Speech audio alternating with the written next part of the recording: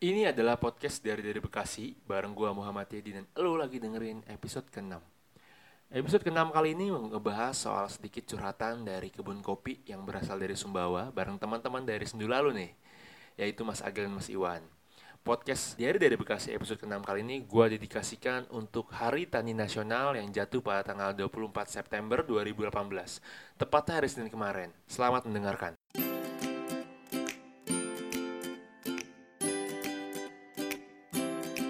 Podcast dari Bekasi episode ke-6 yang udah ngelewatin episode ke-5. Nah ini kali ini gue pengen ngangkat soal curhatan dari kebun kopi Sumbawa. Mantap. Oke, langsung perkenalan aja deh. Ini lagi bareng siapa nih? Ada Iwan, Ada Agil. Oke, Mas Iwan dan Mas Agil nih asli Sumbawa ya? asli Sumbawa, Sulen, Produk lokal Sumbawa nih. produk Produk lokal, lokal. putra daerah. Oke. Iya. Jadi ini lagi di kedai kopi Sendu Lalu. Sendu Lalu itu daerah mana sih namanya? Condong catur. Condong Catur. Pokoknya daerah Condong Catur lah. Lu cari di Google Maps muncul itu. Insya Allah. Ada. Insya Allah. Ada apa tadi kesini apa kegituan? Ada. Sendu Lalu nih apa nih? Maksudnya artinya apa? Namanya kenapa Sendu Lalu? Sederhana sih sebenarnya. Sendu Lalu ini kan dimulai oleh beberapa adik-adik atau teman-teman dari Sumbawa. Nah, ini kontrakan sih sebenarnya. Ini kontrakan itu terus ada garasinya. Ya udah, garasi disulap jadi tempat kumpul-kumpul aja sambil ngobrol, sambil ngopi. Lebih banyak sih diskusi. Ya kayak gini-gini lah, kita diskusi kopi, kita diskusi tentang banyak isu-isu atau fenomena-fenomena sosial. Nah, kenapa dikasih nama Sendu Lalu? Harapannya sih orang-orang yang kesini dalam keadaan sendu, pulang dari sini sendunya udah berlalu. Mantap. Dia datang lagi sendu, baliknya udah berlalu sih. Sendu Lalu. Ini kan ngomong-ngomong dari Sumbawa nih. Mas-masnya dari Sumbawa nih, Mas Agil, Mas Iwan. Kebetulan di Sumbawa juga punya kebun kopi. Di daerah mana tuh di kebun kopinya tuh? Kalau di Sumbawa itu salah satu daerah yang pusat produksi kopi di Sumbawa itu daerahnya namanya Pegunungan Batu Lanteh. Batu Lante orang nyebutnya, tulisannya Batu Lante.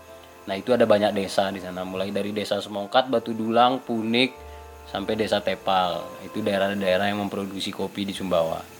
Itu daerah Pegunungan Batu Lante namanya. Jadi nanti mungkin saya akan cerita sedikit, kalau ada kurang lebihnya ntar ditambahin sama Agil. Mantap. Jadi, oh ya, gimana tuh ceritanya tuh?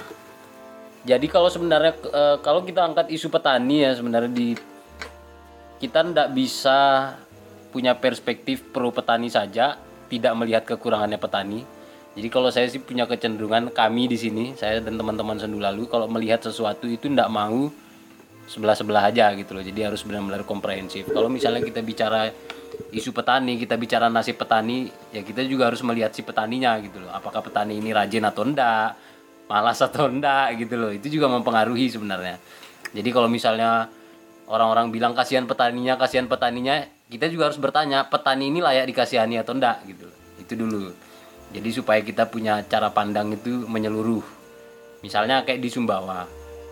Mungkin berlaku juga di banyak daerah di Indonesia. Jadi bukan mereka ndak mau memproduksi, bukan mereka ndak mau sejahtera, bukan. Tapi kadang-kadang memang kalau kita lihat petani-petani ini ya ada juga yang rajin, ada juga yang malas gitu loh. Benar. Itu yang harus kita akui karena itu karakter yang dimiliki semua orang kayaknya. Ada orang yang malas, ada orang yang rajin. Nah, kebanyakan petani di Sumbawa itu tidak mau di-upgrade ilmunya. Bukan tidak mau diedukasi, bukan kita yang tidak ingin mengedukasi, tapi ada beberapa petani yang memang enggan untuk diedukasi. Itu yang pertama. Ada juga yang sudah punya kesadaran, tapi ada juga yang tidak gitu. Jadi tidak heran gitu loh, pencapaian entah itu petani atau pencapaian kita itu kadang-kadang juga berpengaruh dari cara kita berperilaku. Jadi cara kita hidup, kita rajin atau enggak, ya kita pasti ngaruh produktif atau enggak. Nah, petani di Sumbawa itu sudah sempat dicoba oleh salah satu senior kita, itu namanya Mas Jo. Nah, Mas Jo ini dulu sudah pernah coba untuk mensosialisasikan, mengedukasi petani, diajari cara-cara sebenarnya kalau petani sendiri itu basicnya mereka nggak perlu diajarin karena mereka petani loh.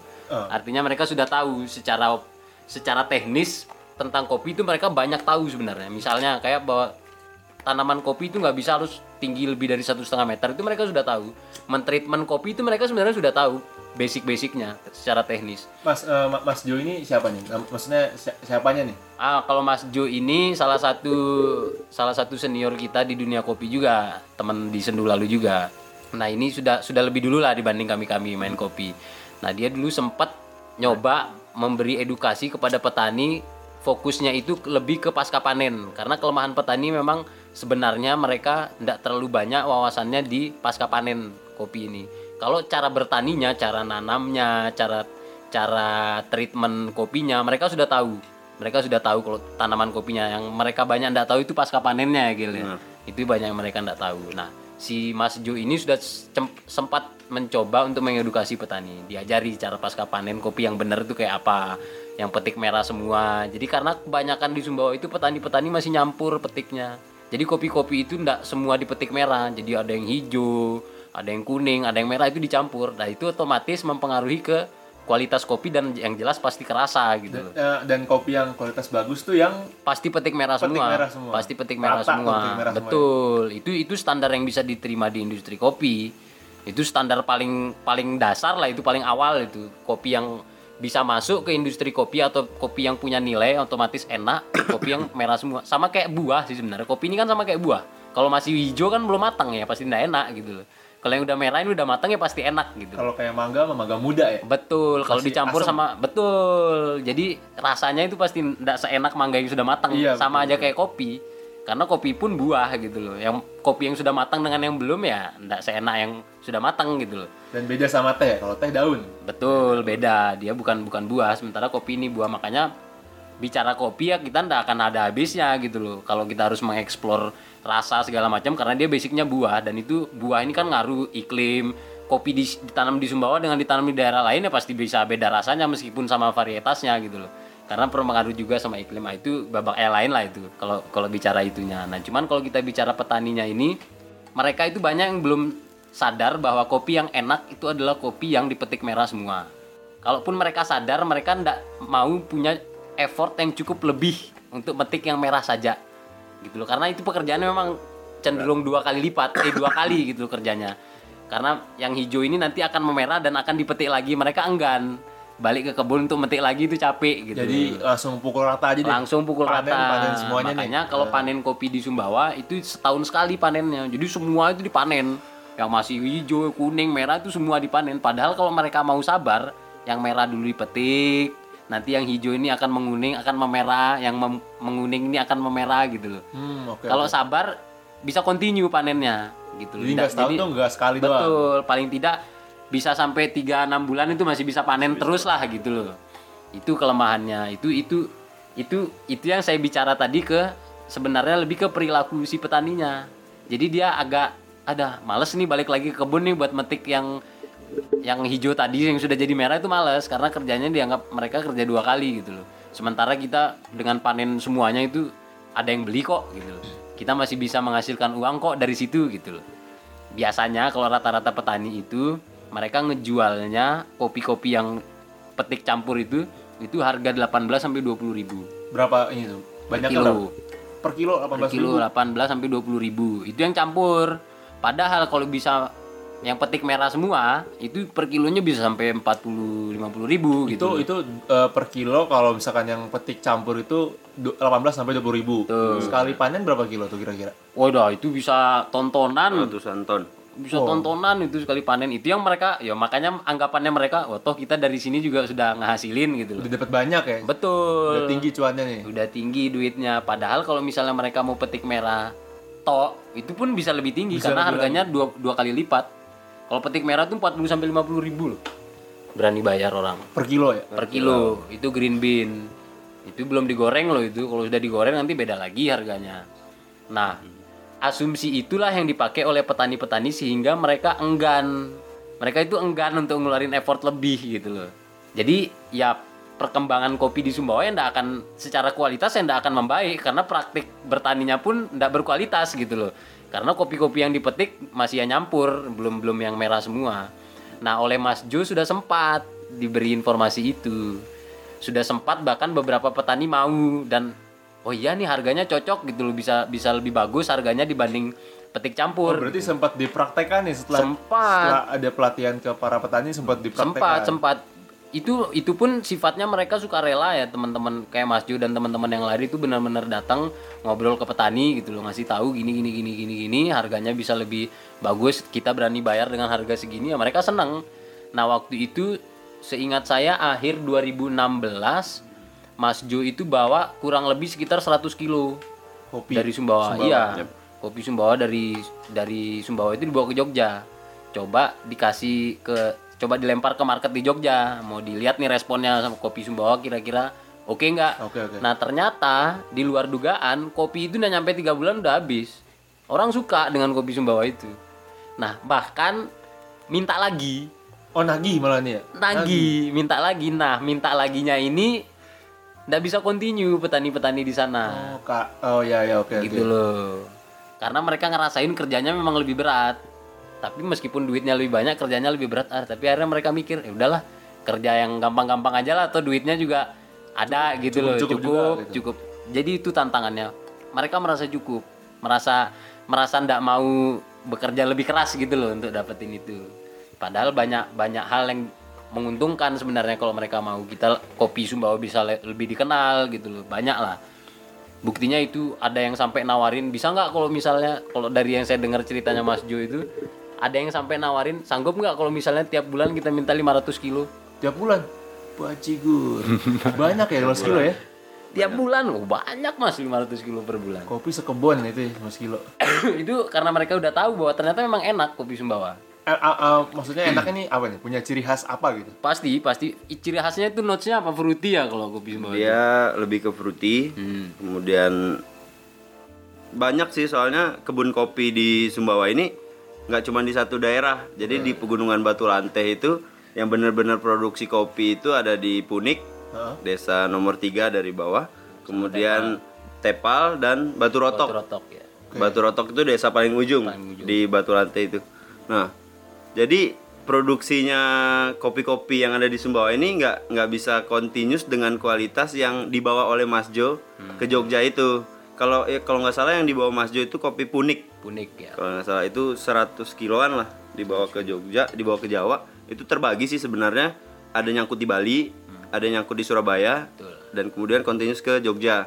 Nah, permintaan itu yang minta 500 kilo per bulan. Nah, itu yang memberatkan para petani. Dan sementara seingat saya yang udah mulai melakukan pasca panen dengan benar, dengan petik merah, kemudian dengan hasil edukasi yang dibawa sama teman-teman ke atas itu, proses pasca panen yang baik itu natural seperti apa, honey seperti apa, wash seperti apa, menggunakan alat apa, itu udah banyak. Cuman ada 2 kelompok tani yang melakukan hal itu.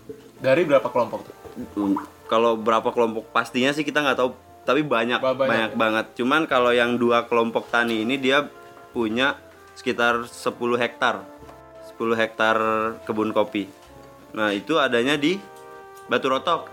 Kemudian di Punik juga ada, itu sekitar puluhan hektar juga kalau nggak salah. Kita nggak tahu pastinya sih ya, yang pasti. Cuman kalau yang di Batu Rotok ini karena kebetulan saya sendiri pribadi lebih suka karakter kopi yang di Batu Rotok.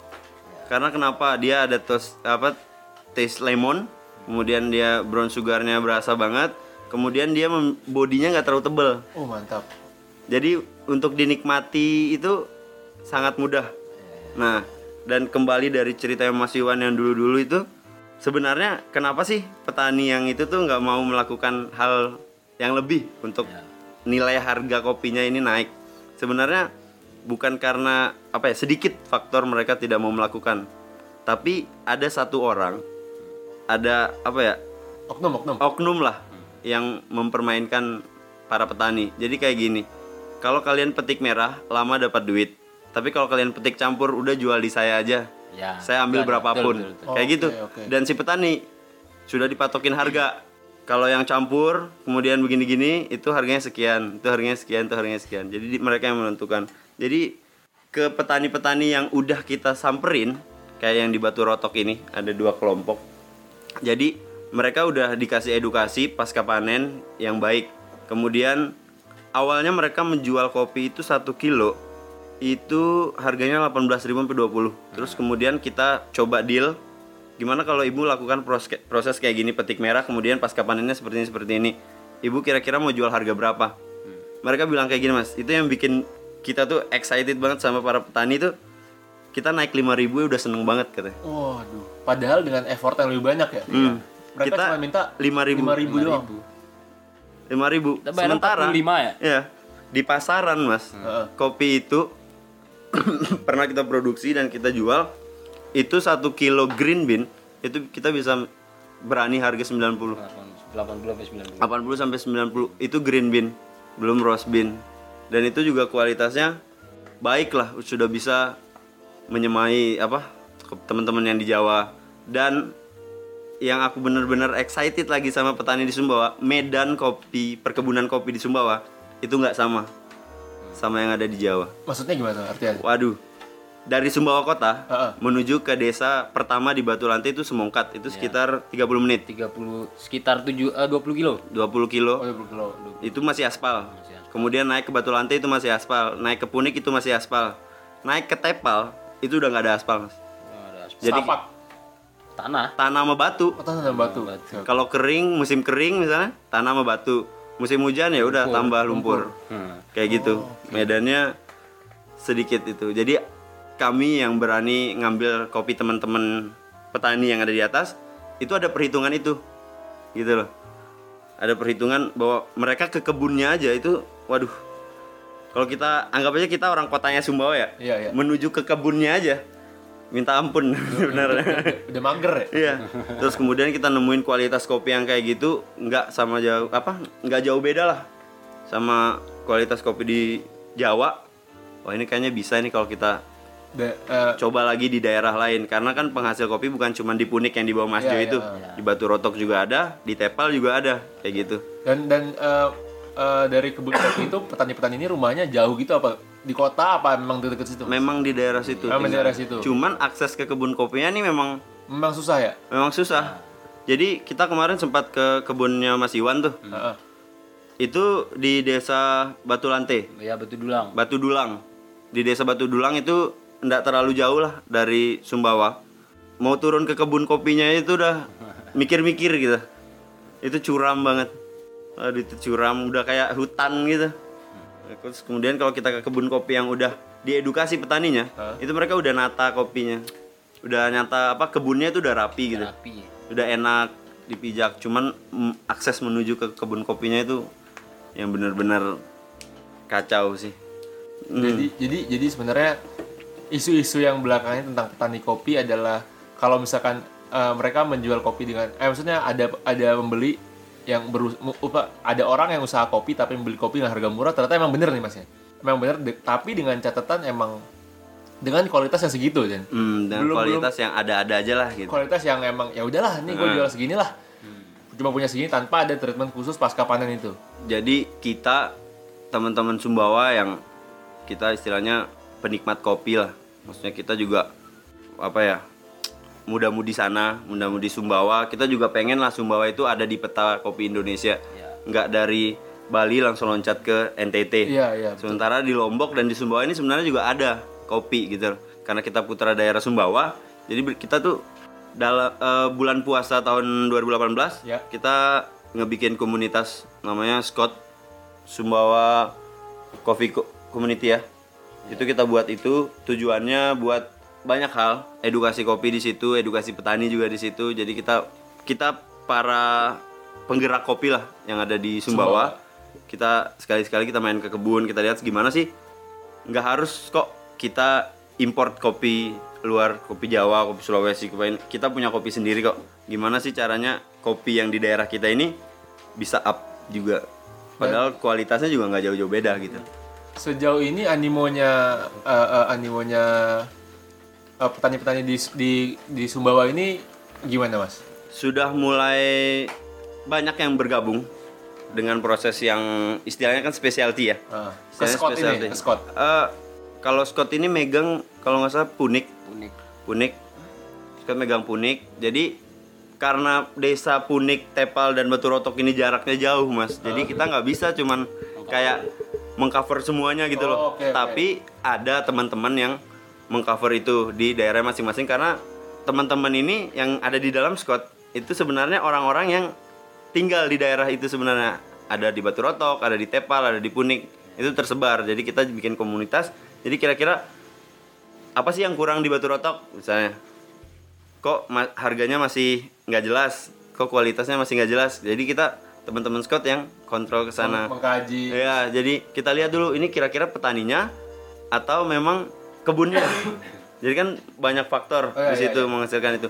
Kira-kira kalau kebunnya berarti para petani tidak mentreatment kopi itu dengan baik gitu loh. Karena memang ya yang dibilang sama Mas Iwan tadi, kalau memang kopi kita bisa dijual sesegera mungkin, kenapa enggak? Jadi itu yang jadi pertimbangan para petani.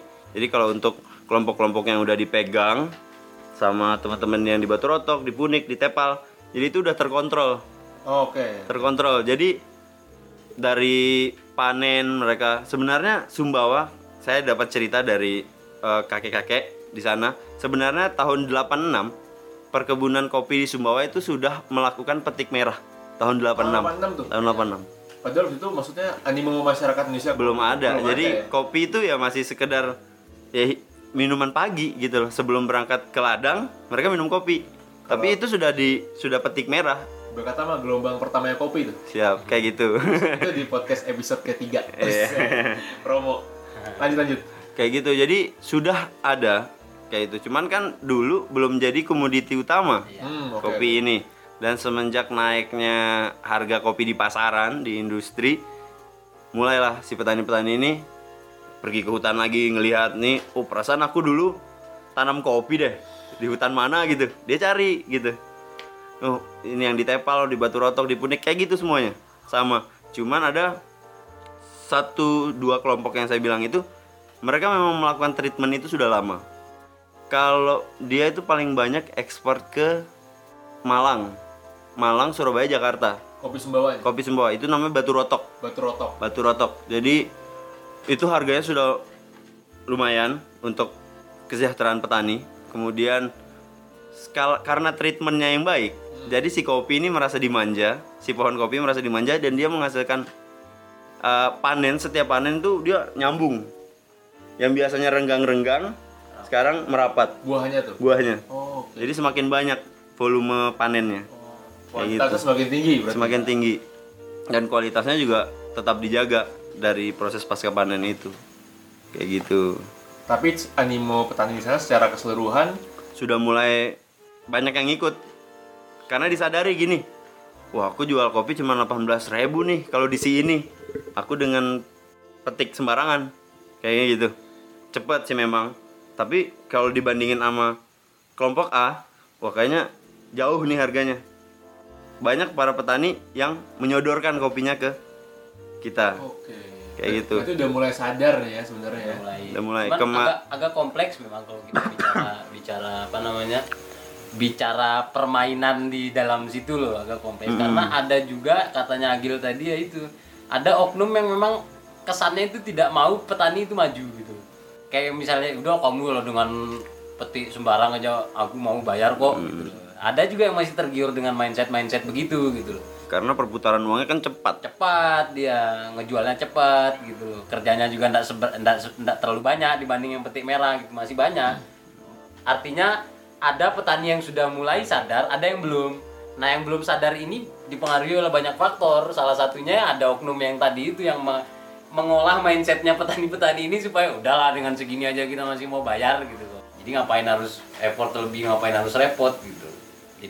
Jadi belum semua sebenarnya di petani di Sumbawa itu belum semua yang punya kesadaran ke situ. Tapi akan ke situ.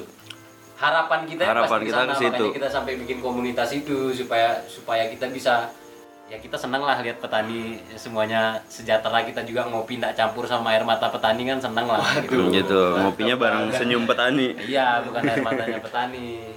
Cuman kadang-kadang ya petani-petani ini ada juga yang masih senang ngeluarin air mata gitu loh. Kenapa? Kita ajak supaya dia senyum kok masih senangnya nangis gitu loh. Ya petani-petani yang masih termakan buayannya si oknum itu tadi, kelompok-kelompok mafia kopinya itu tadi gitu loh. Padahal loh Mas ya, padahal nih kalau menurut kabar dan cerita dari si Mas Jo itu kan sempat dibawa singgah ke Bali tuh. Ya kopinya. Kopi yang dibawa 100 kilo itu. Nah, di sana ketemu dengan Q Grader. Q Grader itu yang menggrade kopi. Nah, Q Grader itu bilang, jadi si Mas Jo ini coba nyodorin kopi Sumbawa, coba untuk di grading, dan si Q Gradernya bilang, ini kopi Sumbawa itu sudah bisa kualitas ekspor ke luar negeri. Bukan Setelah kayak di Indonesia doang tuh. Bukan di Indonesia lagi. Kalau grade-nya lo berdasarkan asumsi berdasarkan pendapatnya si Q Grader ini. Karena apa? Karena skornya kopi Sumbawa kan standar skornya untuk kopi yang bisa diekspor itu kan 85. Dari Kopi bukan dari 100 ya 85. Oh, oke. Jadi Itu minimal. 1 sampai 100. Betul. Sumbawa ini kopinya 86. 86. Standar untuk ekspor 85. Jadi kalau di kampus mah nilainya A lah. Betul. Grade-nya grade A memang Grade kopi A. ini. Karena Q Grader tuh. Q Grader yang langsung memberi nilai itu sudah bisa ekspor karena standar ekspor itu minimal skornya 85 dan kopi Sumbawa 86 skornya. Siap 86. Oh, siap. Seharusnya memang siap ekspor sebenarnya. 86 bener. Idealnya. Tapi sejauh ini kopi Sumbawa itu cuma nyampe Jakarta, Malang, dan Surabaya. Ya. Betul. Belum sampai ada yang ekspor nih. Iya, gaungnya pun belum ya di Indonesia pun gaungnya belum banyak orang tahu gitu tahu. loh. Kopi Sumbawa ya Enggak. karena Oh, iya. ya karena kita mau gimana gitu loh. Kita juga nggak bisa konsisten Karena- untuk menyediakan beans itu ada terus di pasaran. Karena kalau misalnya mau dikenal ya kita harus konsisten dong. Dan ada juga terus. para petani sedang belajar gimana sih lagi. proses pasca panennya. Jadi mereka nggak sekedar jual cherry, tapi mereka menjual green bean Oh, oke. kayak gitu. Jadi kita awalnya beli cherry-nya dulu. Habis cherry-nya kita olah, kemudian kayaknya kalau misalnya si petani kita kasih edukasi tentang pasca panen kayaknya lebih baik gimana. Terus kemudian kita negosiasi sama para petaninya dan mereka mau melakukan itu. Kayak gitu, yang tadi dinaikin 5.000 aja mereka udah mau ngelakuin pasca panen sampai mereka jual green bean.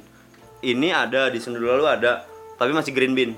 Ini aku bawa dari Sumbawa, ini natural. Naturalnya batu rotok. Kemarin aku bawain, aku kasih ke teman-teman yang ada di Jogja. Semuanya pada minta. Cuman kita susah juga gitu. Karena pertama banyak sih kendala yang kita kalau mau keluar dari Sumbawa. Pertama transportasi, biaya pengiriman itu mahal banget.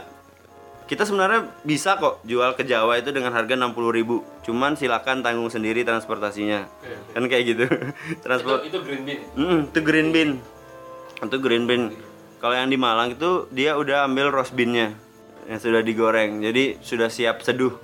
Nah, cuman kalau yang aku bawa ini sisa green bean-nya. Besok aku gorengin. Kapan waktu main kesini lagi kita seduhin kopi Sumbawa. Wah, mantap nih. Rencananya besok aku mau ke roastingan tempat teman. Jadi aku mau roasting dia dulu. Roasting bean Sumbawa ini. Bean Sumbawa natural, batu rotok. Besok kesini lagi coba-coba. Ngomong-ngomong soal harga nih, soal cuan nih, Mas.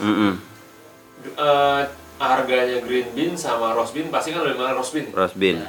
Dan di Sumbawa ini udah ada belum kayak roastery yang udah ngerosting bean Sumbawa sendiri? Ada, udah ada. Jadi kalau di Kota Sumbawa, di situ ada Cahaya Robusta, ada Mata Nulis, ada Oase. Jadi kalau Mata Nulis ini dia punik dan tepal. Kalau Oase dia punik. Kalau Cahaya Robusta dia ini batu rotok. Oke. Jadi udah terbagi sebenarnya. Jadi di situ kalau orang-orang misalnya aku mau nyari kopi tepal, ya udah aku larinya ke Mata Nulis. Jadi emang udah tersegmentasi. Sudah sendiri. tersegmentasi. Jadi karena udah aku bilang jaraknya itu jauh-jauh. Jadi yang mengerosting yang ngambil green bean di kampung A, B atau C, di Punik, Tepal atau Batu Rotok itu orang situ sendiri gitu loh. Orang yang bener-bener akses sama petaninya tuh mudah.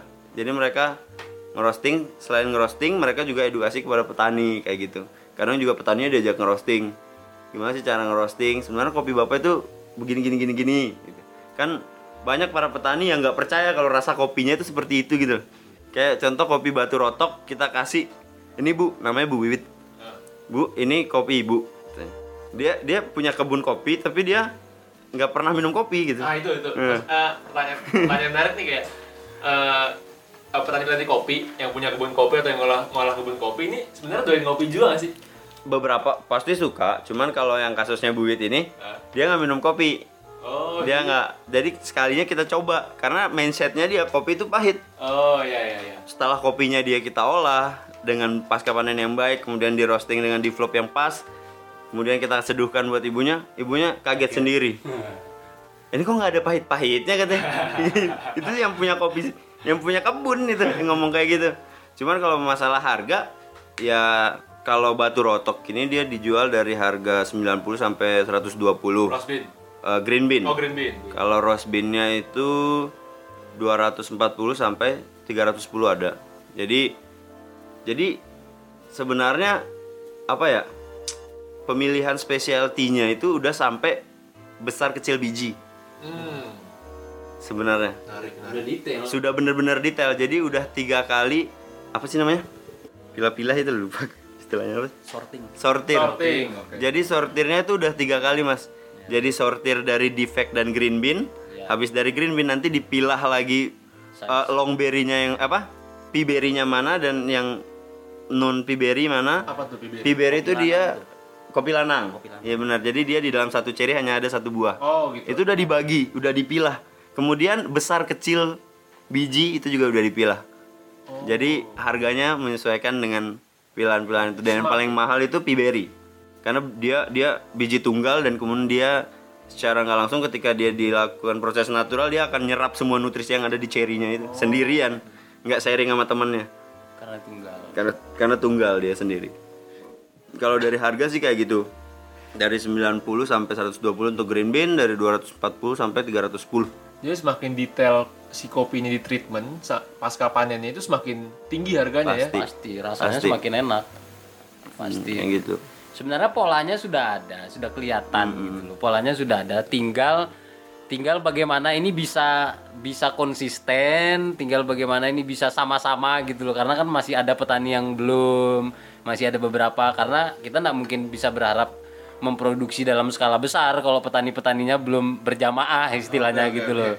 Karena kalau sudah berjamaah semua, standar harganya sudah sama, standar pasca panennya sudah sama, ya kita pasti bisa konsisten gitu. Tapi polanya sudah kelihatan, ini tinggal berangsur-angsur. Ya harapannya kita semua petani nanti bisa begitu gitu loh. Dia sekarang lagi nge-build up Petani kebiasaan di petani. Kebiasaan di petani, benar. Ini menarik nih ngomong-ngomong soal roastery. Soal roastery. Sebenarnya di tren kopi sekarang ini nih sekarang lebih baik tuh kita misalkan punya modal katakanlah 100 juta nih. Mendingan kita buka coffee shop apa mendingan kita buka roastery? Waduh, ini nih. Kita bongkar rahasia industri ini jadinya kalau gini nih. Ini agak ngeri-ngeri sedap juga sih. Kalau sebenarnya saya dan teman-teman Agil, Mas Jo ini sudah tahu lah celah-celahnya sebenarnya. Karena kita juga pernah punya pengalaman ada coffee shop sendiri ada. Gitu loh. Jadi kita tahu sebenarnya duit yang paling banyak kalau industri kopi itu di mana. Itu tahu. Jadi kalau kita buka nggak nih? Nggak usah deh, kalau misalkan kayak gitu nggak usah. Ntar orang nggak ada yang mau bisnis coffee shop. Keceplosan. Oh udah ketahuan jawabannya nih kok kayak gini. Sebenarnya bisnis coffee shop nggak ada duitnya. Udah gitu tuh. Tipis. Yang paling banyak sebenarnya dalam industri kopi, uang itu berputar itu pertama di roastery, kedua di prosesor itu petani dan yang memproduksi kopinya, green bean itu, terakhir baru coffee shop. Dan coffee shop pun yang maksudnya coffee shop yang punya karakter nih maksudnya. Iya, PR lagi karena persaingannya banyak. Coffee shop. Apalagi persaingannya banyak, untungnya tipis. Aduh, sedikit deh. Apalagi kalau contoh kasus di Jogja aja. Wah, di Jogja aja udah banyak banget. Itu ya, kan? Emang dari kita setiap jalan di kita ya nemu coffee shop nih. Coffee shop gitu lah. Memang karena peminat kopi di Jogja banyak banget. Tapi unik di Jogja. Karakter peminat kopinya beda-beda karena ditarik dari kebiasaan mereka yang minum kopi robusta. Oke. Kayak gitu. Jadi untuk memperkenalkan Arabica yang rasanya sedikit asam, kemudian kompleks lah dibandingin robusta yang pahitnya tebal. Nah itu banyak. Ada juga yang ada cicuk-cicuk customer datang ke kopi shop yang tidak menyediakan robusta, tapi dia suka pahit. Ya kan bingung tuh. Iya. Repot ya? Repot. Nah, kemudian ada juga yang cicuk-cicuk datang tidak ada menyediakan arabica. Jadi kayak gitu. Jadi strategi di coffee shop itu harus benar-benar tahu customernya, dan Jogja itu benar-benar butuh strategi pemahaman siapa aja sih customernya dia yang akan datang ke coffee shopnya, dan itu PR besar menurutku. Ya itu, Karena kita punya pengalaman itu. Makanya saya bilang kalau kamu nanya kalau punya duit nih harus bisnis apa, kalau di industri kopi jangan bisnis coffee shop. Struggle. Kalau ada duit mending bisnis roastery atau sekalian aja jadi prosesor, atau sekalian prosesor dan roastery. Waduh, Wah, itu 80% duit tuh dari kamu. Coffee shop itu cuma 20%. Kalau kamu bisa jadi prosesor, punya kebun, terus jadi prosesor, habis itu bikin roastery, wah 80%. Auto cuan. Auto cuan. Bray. Gila. Coffee shop mah nggak ada duit, gayanya doang. Makanya coffee shop itu sebenarnya bisnis untuk orang yang berduit. Karena emang dari alat, dari ini juga. Semua. Belum alat, belum tempat yang harus instagramable gitu. Belum ini, wah macam sudah pertimbangannya. Dan juga Instagramable ini nggak stuck di situ-situ aja gitu. Iya. Ini pasti ada upgrade. Dan sekarang juga kalau misalkan aku ngeliat kayak coffee shop terutama di Jogja ya, karena kita semua tinggal di Jogja sekarang ini, itu menurut aku itu sedikit banyak orang menjual konsep ya. Jadi nggak terlalu menjual rasa. Jadi ketika emang wah ini kayaknya banyak sekarang zaman milenial yang emang orang-orang pada suka pencitraan nih, pada suka foto-foto apa gini. Nah di konsepnya dihabis-habisin dengan coffee shop yang gila-gilaan, yang bagus instagramable tadi, sehingga ya udah segmentasi pasarnya jadi berkurang gitu. Jadi nggak yang orang-orang kopi jealous ya intinya bakal nyari mau itu tempatnya jelek, mau itu tempatnya bagus ya. Kalau kopinya enak, masuk. Gaspol. Ya. Itu karakter customer di Jogja, kebetulan aku juga sempat ngebar kan. Jadi aku kalau ngelihat customer, ada yang nyari spot foto, ada yang nyari benar-benar minumnya. Tapi ada juga yang dua-duanya. Nah, kayak gitu. Yang dua-duanya ini yang manja asli. Aduh. Dia udah pengen foto bagus, pengen minum kopi enak juga. Jangan-jangan tuh orang yang kayak gitu tuh coffeetographer. Nggak tahu tuh. Itu episode berapa itu? Episode kelima tuh Coffeetographer. Mantap. Jadi ya gitulah cerita-cerita dari kebun kopi di Sumbawa. Dinamikanya begitu. Menarik banget sih. Karena kan emang kenapa gue pengen ngangkat episode 6 ini curhatan dari kebun kopi Sumbawa, karena sebetulnya pengen ngedukasi orang-orang yang nggak banyak tahu, yang orang-orang tuh mindsetnya mungkin kalau baca berita tentang petani kopi itu pasti menyalahkan satu pihak tertentu. Betul. Ya kan, menyalahkan satu akun tertentu, dan sedangkan ternyata cerita asli tuh kayak gini nih. Dan realitanya realita tuh kayak gitu, dan Kompleks banget di atas sana, Mas. kompleks, kasihan petaninya. Di sisi lain ya kasihan petaninya, ya di sisi lain juga petaninya juga kadang-kadang nggak tahu diri dikasihani gitu loh. Macam sudah. Banyak macam-macam. Unik. di balik coffee shop yang kita datang, terus kopinya macam-macam, servingnya kayak gimana, Instagramnya Wah, ternyata ceritanya di balik itu. di balik itu ceritanya gila-gilaan. Gila. Makanya kalau misalnya mau datang ngopi yang sekalian dapat ceritanya, paling baik mah di prosesor yang ada roastery, ada coffee shopnya. Ya. Nah, itu pasti dapat cerita panjang tuh di situ tuh. Karena Jadi dia semua cuma di bukan datang ngopi, tapi datang dengerin dongeng. Tadi gue kira Mas Agil pengen ngomong kalau yang gitu datangnya ke Sendu Lalu. Oh, Sendu Lalu. Salah satunya di situ. Salah satu tempatnya di situ. Dan banyak juga sebenarnya di Jogja karakter-karakter daerah dibawa ke coffee shopnya. Banyak itu bisa dicari di Jogja, banyak banget. Kalau misalnya ke tempat kopi terus ngelihat ada roastingannya, wah ini pasti ceritanya panjang kalau di dalam sini. Iya. Yang nggak hanya yang sekedar tempat ngopi, duduk kayak gitu. Dan juga prioritas Jogja kan banyak mahasiswa nih. Orang coffee shopnya ya udah buat kayak macam-macam warnet aja lah. Yang penting enak duduk, customer nyaman. Coworking space lah. Coworking space, bener. Kayak gitu-gitu. Tapi kalau emang penikmat kopi terus pengen tahu gimana apa sih cerita di secangkir kopinya dia itu? Sedap. Cari bisa main di Sendu Lalu. Bisa main di Sembilan promosi ini cakep. Menarik ya. Oke, udah deh. Itu kayak ini udah 40 menit nih. Nanti kalau misalnya banyak-banyak yang dengar penasaran, samperin Sendu Lalu. Sekut. Langsung gak sih? Langsung kita kasih gak? ceritanya live. Live langsung. Sambil ngopi jelas. Sambil ngopi jelas. Mantep banget. Pokoknya tinggal cari aja nih Sendu Lalu di Google Maps ada dah pokoknya. Ada Instagramnya @sendulalu. Nah, mantap. Ada. Pokoknya sendu kesini pulangnya berlalu sendunya bahagia. Kalau mau curhat nggak ada teman curhat sini mampir. Sip, sudah. Bahasanya nggak cuma kopi. Oh banyak. Semua Tadi hal. kita sebelum siaran ini kita bahasannya dari teknologi. Iya. Malam sebelumnya kita bahas regulasi industri. Wah pokoknya kita ngomong apa aja, mau ngomong langit sampai keran neraka bisa. Jadi di sini obrolannya pasti Luas. Insya Allah thoughtful. Insya Allah. Yang nyari-nyari buku di sini juga banyak. Juga banyak. Jamming di sini oke. Mantap. Bebas. Oke. Pokoknya kita tunggu di Sendu Lalu. Oke, mantap. Oke. Bukan. Jadi gitu aja nih podcast dari Bekasi episode ke-6 bersama Sendu Lalu, curhatan kebun kopi Sumbawa. Terima kasih, selamat mendengarkan.